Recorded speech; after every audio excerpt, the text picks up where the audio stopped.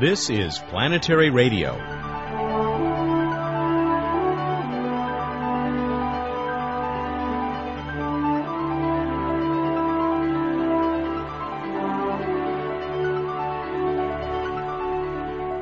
Welcome back, everyone.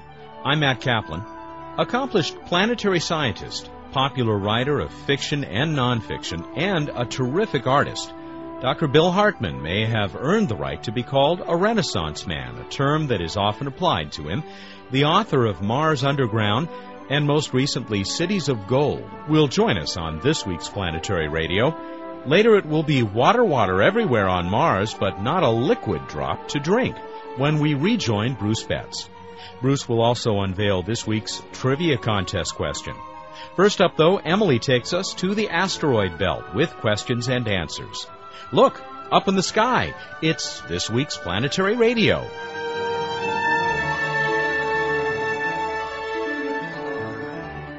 Hi, I'm Emily Lakdawala with questions and answers. A listener from Greece asked us, what can that asteroid belt between Mars and Jupiter be? Is it a destroyed planet? We gave this question to Dr. Richard Binzel, a planetary scientist at the Massachusetts Institute of Technology. When Giuseppe Piazzi discovered the first asteroid, Ceres, in 1801, there was great joy in finding what many had considered to be a missing planet in the large gap between Mars and Jupiter. But joy turned to dismay when Heinrich Olbers found a second asteroid, Pallas, in 1802. Olbers reasoned that the missing planet must actually be in pieces, an idea confirmed as more asteroids were discovered. Today, we know of more than 15,000 asteroids. Now we have a better understanding of the physical nature of the asteroid belt, and the idea of a destroyed planet just doesn't fit the facts. I'll return to explain how the asteroid belt actually formed in a few minutes.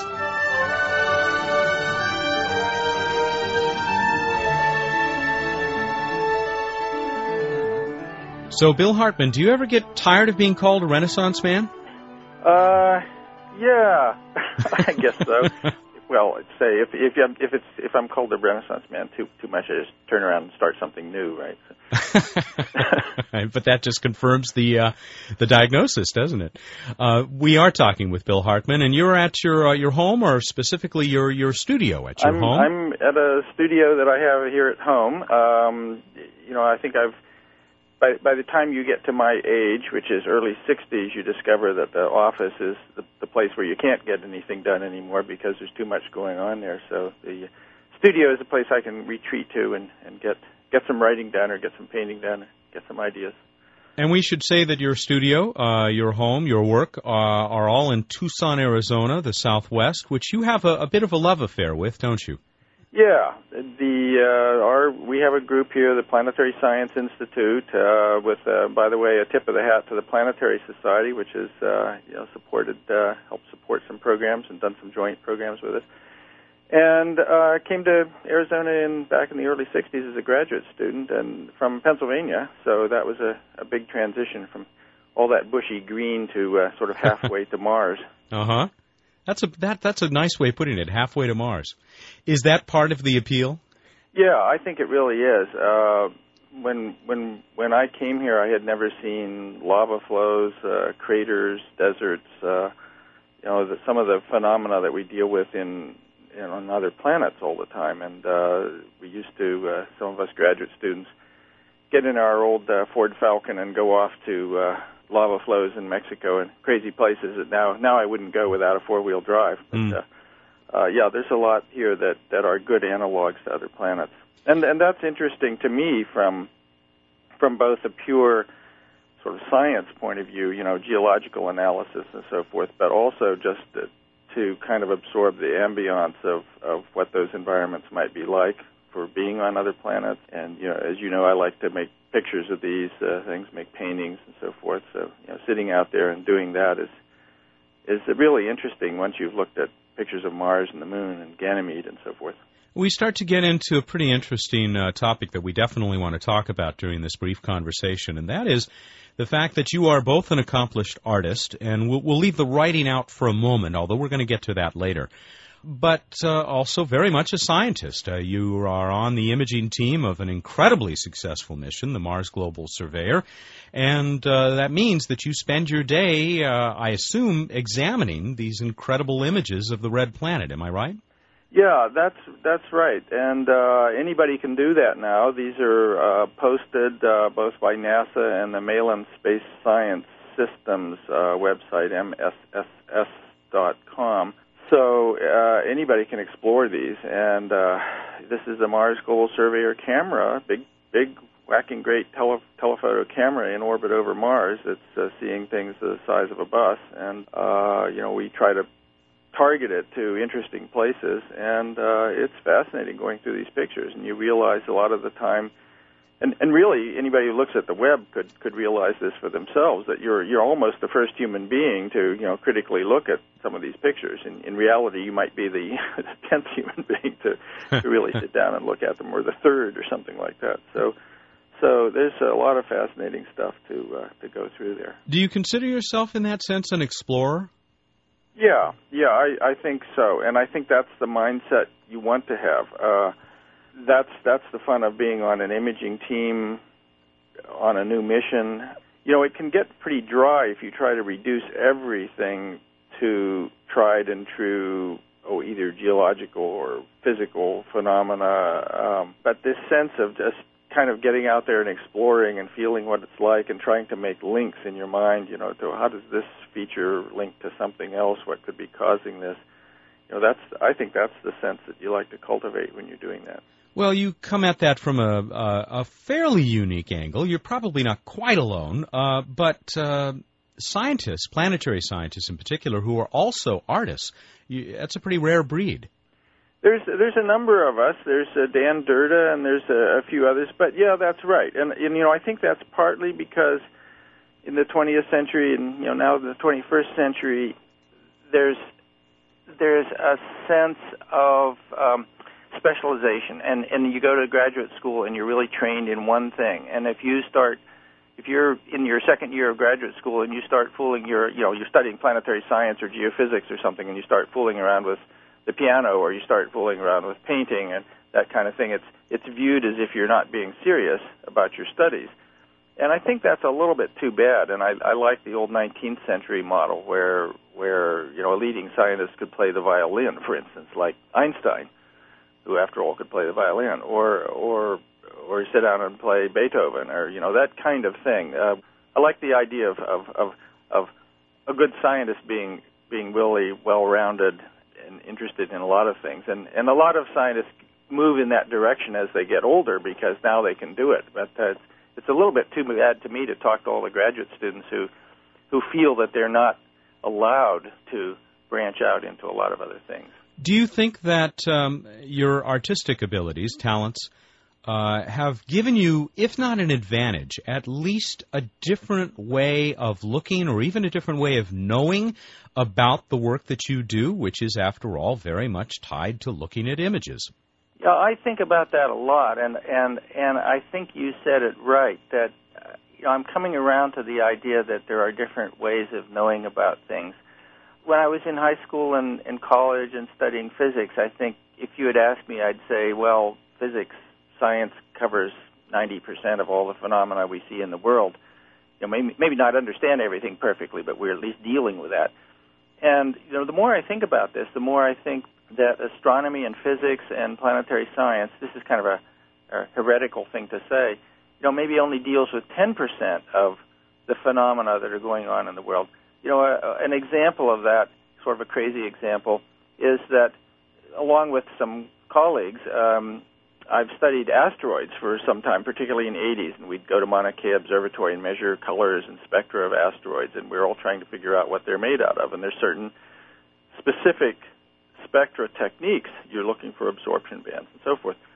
And it began to dawn on me when I would come back here to the studio and maybe try to paint a picture of an asteroid, that here we were measuring these colors scientifically, and they're expressed in certain modes, in the magnitude system that astronomers use, and you look at the difference between the amount of red light and the amount of blue light, and that'll be 0.327 magnitudes or something like that. Nobody knew what those measured colors actually were in terms of what human beings perceive as colors. It was crazy. I mean, we had all these measurements of asteroids, and a dozen of us around the world or more, devoting professional career time to trying to measure these colors. And you'd say, well, we know it's a reddish color. There's more red light than blue light, and we know this thing is pretty dark, but is that sort of a Hershey bar brown, or is that like black velvet but a slightly warm tone, or is it actually reddish like redwood paint, or what is it? I mean, how would it look if you were out there? And there's a number of examples like that fascinate me where we devote our careers to measuring something, but we never quite take the final step to turn it into human terms. I don't know quite what that means, but I think there's that dimension of human adventure and, as you said, exploration that comes into this, and that we don't want to just back off so far that we only experience something in let's say, a purely mathematical way or some kind of cerebral way, but we don't really know what it's like from the other aspects of our human body. Yeah, we would be missing something, yeah. I take it.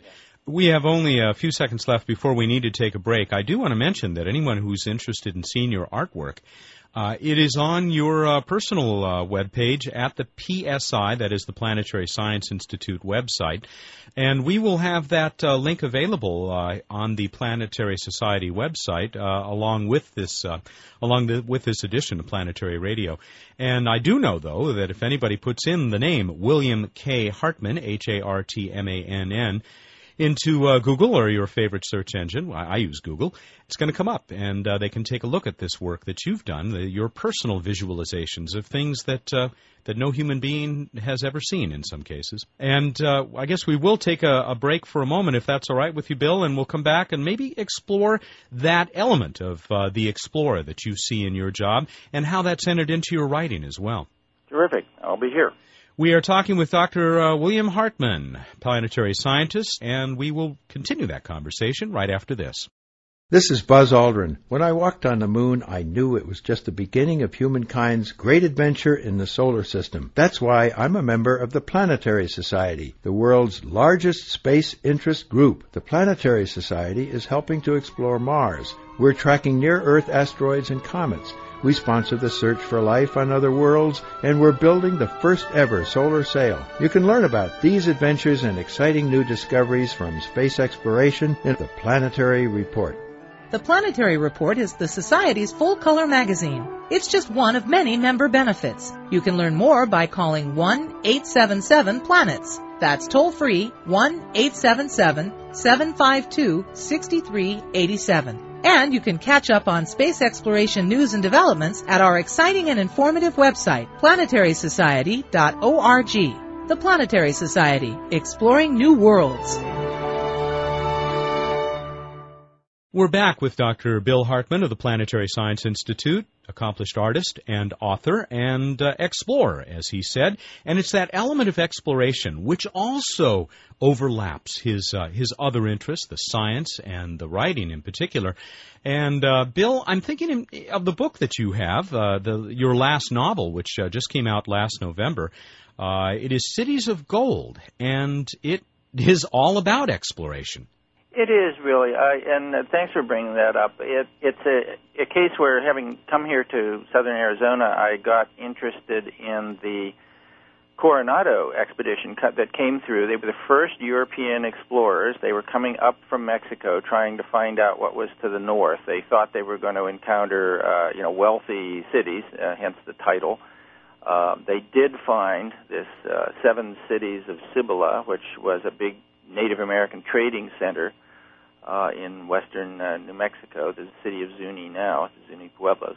They left all kinds of records and documents and letters, and it's fascinating to go through those and kind of meet those people as actual individual personalities, and that's what really got me into it. And I quoted a lot of those letters and documents in the novel.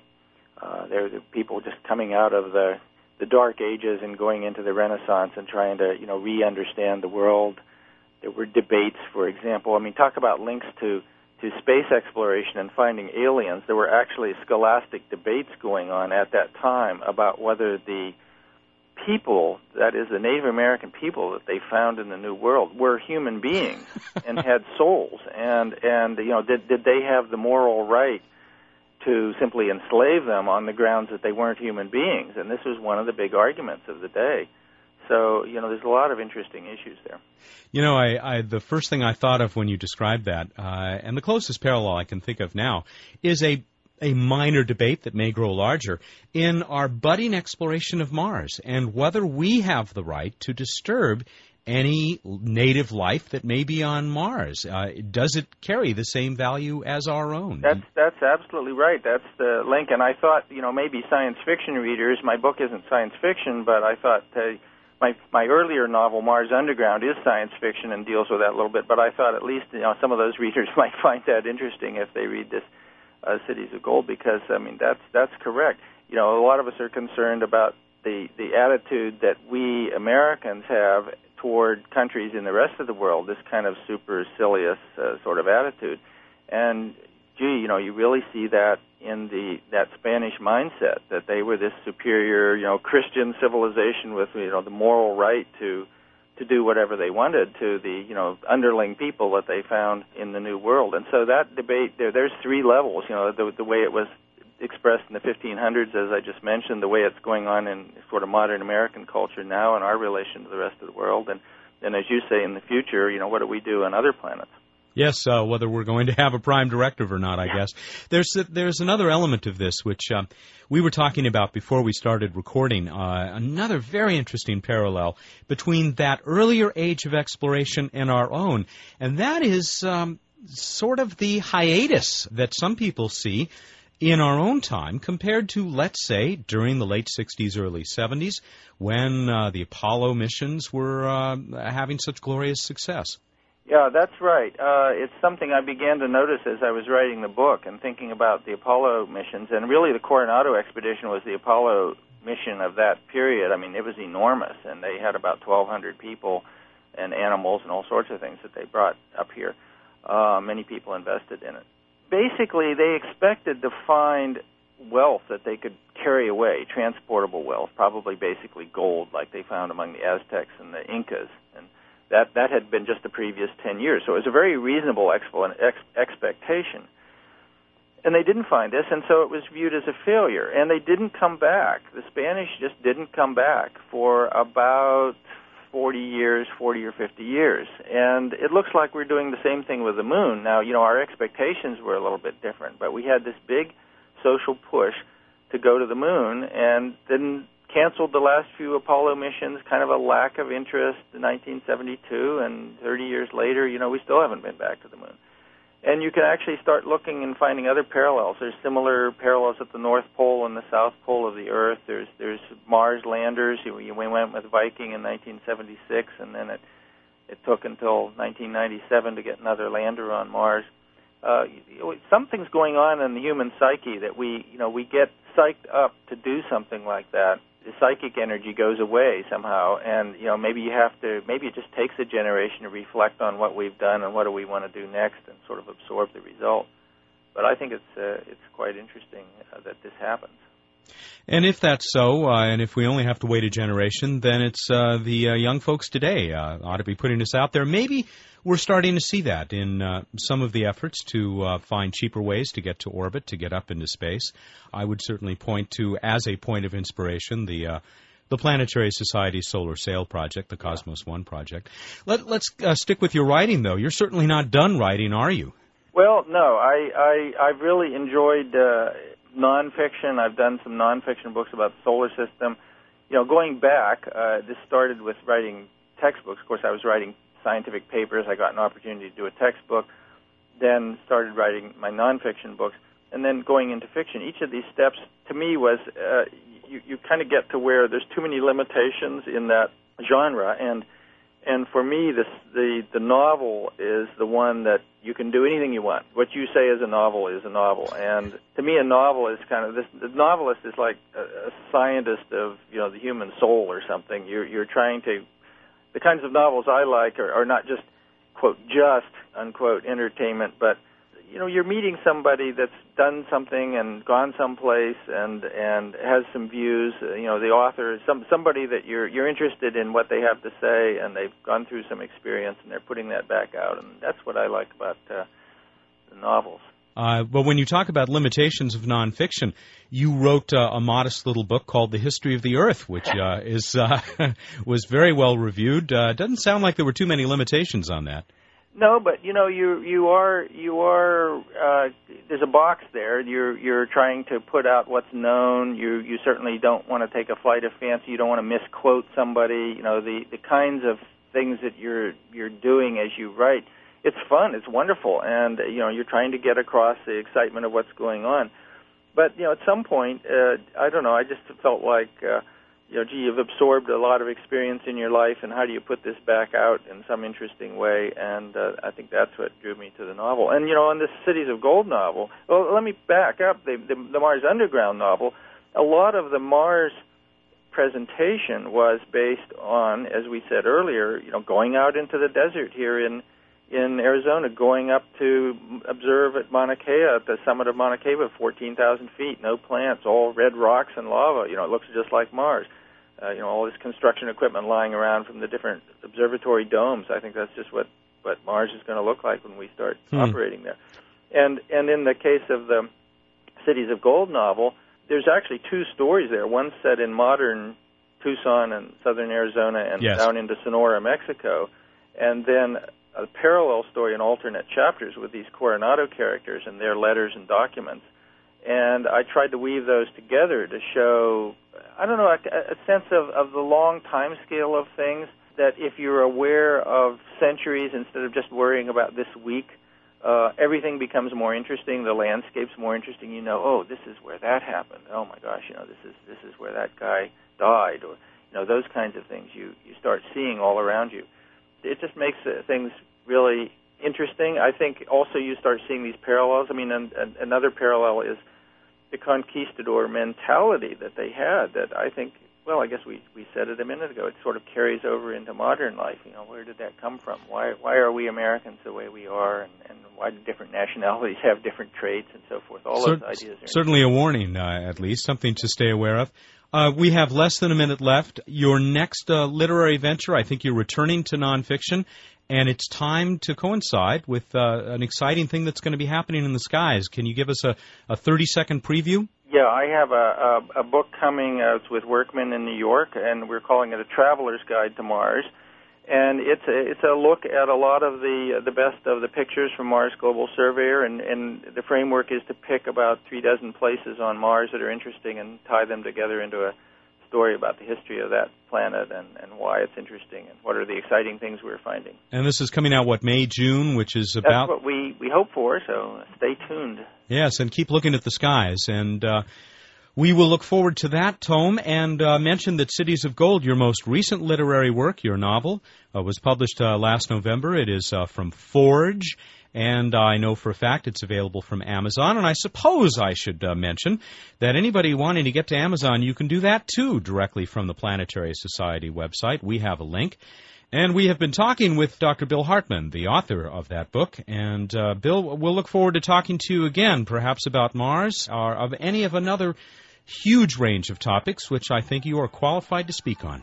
Thanks very much. It's lots of fun to talk about these things. Planetary Radio will return in just a moment.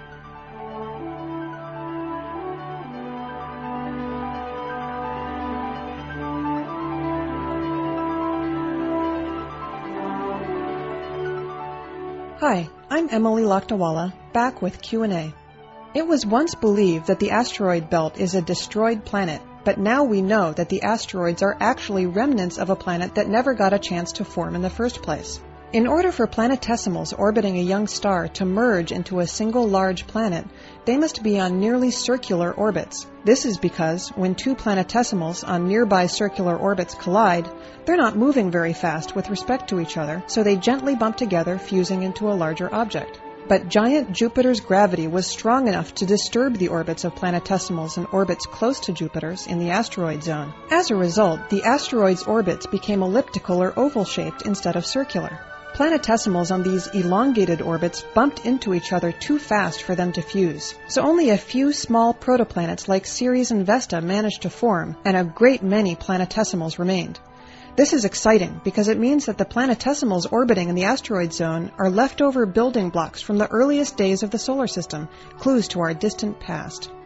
Got a question about the universe? Send it to us at planetaryradio@planetary.org, and you may hear it answered by a leading space scientist or expert. Be sure to provide your name and how to pronounce it, and tell us where you're from.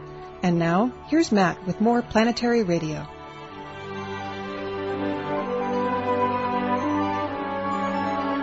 Bruce Betts rejoins us for What's Up at the end of each Planetary Radio show. We have a number of topics to cover today. Are we going to talk about what's up in the sky first, Bruce? Yes, we are. It's kind of interesting. We've got all 5 planets that are visible to the naked eye, are visible to the naked eye in the sky right now.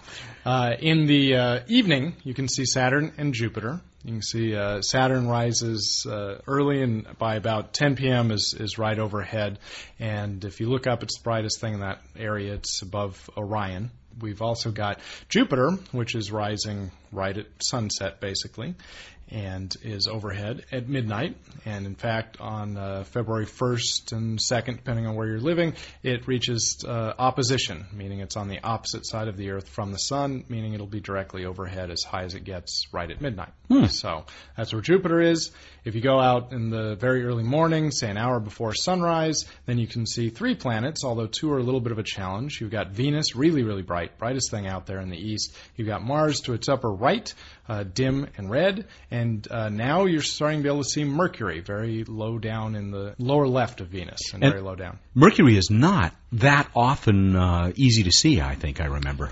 No, it's not easy to see for very long, but it's easy to see. Its period being shorter going around the sun, we have opportunities to see it more frequently, but they don't last very long. One other thing to mention is we've got a nice vision of the moon is going to be very near Venus on January 28th. Okay, so January 28th, Tuesday.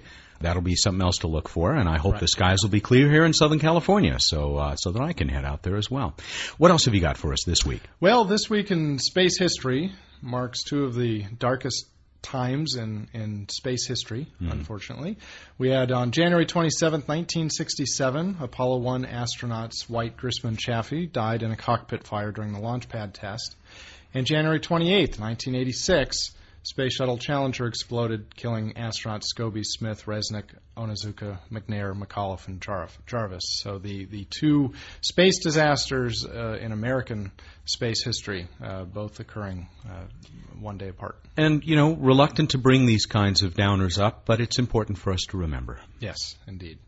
Let's move on. A little bit more cheerful topic here. All right. Random space fact! Did you know... You probably did, Matt, but maybe some of our listeners don't know that liquid water does not currently occur on Mars because of the cold temperatures and particularly the low atmospheric pressures. So water on Mars currently acts like carbon dioxide does on Earth. Dry ice goes straight from a solid to a gas and back and forth. Now, the big questions in Mars history are how it acted before, and there's clearly evidence of liquid water, and how that happened is of interest to many scientists. All right, Bruce, let's close out with the interactive portion of Planetary Radio, and that, of course, is our trivia contest. But first, let's find out what was the correct answer to last week's question. Last week's question was, how long is a day on Venus? And the amount of time it takes for Venus to rotate once, or really the amount of time for the sun to return to the same point in the sky. This is actually 243 Earth days. So extremely long, and we had, I guess, several winners this week. Is that correct? We sure did. We had 7 correct winners, and of course we only give out 1 T-shirt a week, folks. And so we reached into the virtual Planetary Society hat, and out came Chad Stellwright. Chad Stellwright of Shell Lake, Wisconsin, is our winner this week. Congratulations, Chad. For the rest of you who got those correct answers in, try again this week. We're going to have another question for you right now. Right now, another question. And this one, we're going a little bit different direction. Who was the first American to eat food in space? Oh, my goodness. That's a departure. Good luck trying to find this one on the web, folks, at some NASA site. Obviously, Bruce, you dug this up. Was it Tang? Well, maybe we should define more accurately. There probably was Tang as a chaser, but we're really looking for something pretending to be food, and at that time it was only pretending. But no, actually, the first food, interestingly enough, eaten by an American in space, they'd really spent a lot of money on the rest of the space program, so basically they were using leftover monkey chow from the rhesus monkeys. Are you serious? Yeah, I'm completely and totally not serious on that point. Okay. But thanks for playing. With that, tell our listeners how they can enter this week's contest. Go to planetary.org and follow the links to Planetary Radio, and from there you'll be able to enter our contest to answer who was the first American to eat monkey chow, food, in space. Bruce Betts is the Director of Projects for the Planetary Society, and he is with us every week for this segment that we call What's Up. Thanks very much, Bruce. We'll talk to you next week. Thank you. Good night. Buckle up. Drive safely. That's it for this week's Planetary Radio. We hope you'll join us again next Monday at 5:30 p.m. Pacific here on KUCI or at kuci.org. And remember, whenever you've just got to have more, you'll find all of our shows at the Planetary Society's website, planetary.org. All of us hope you have a great week. Thanks for listening. Planetary Radio is a production of the Planetary Society, which is solely responsible for its content.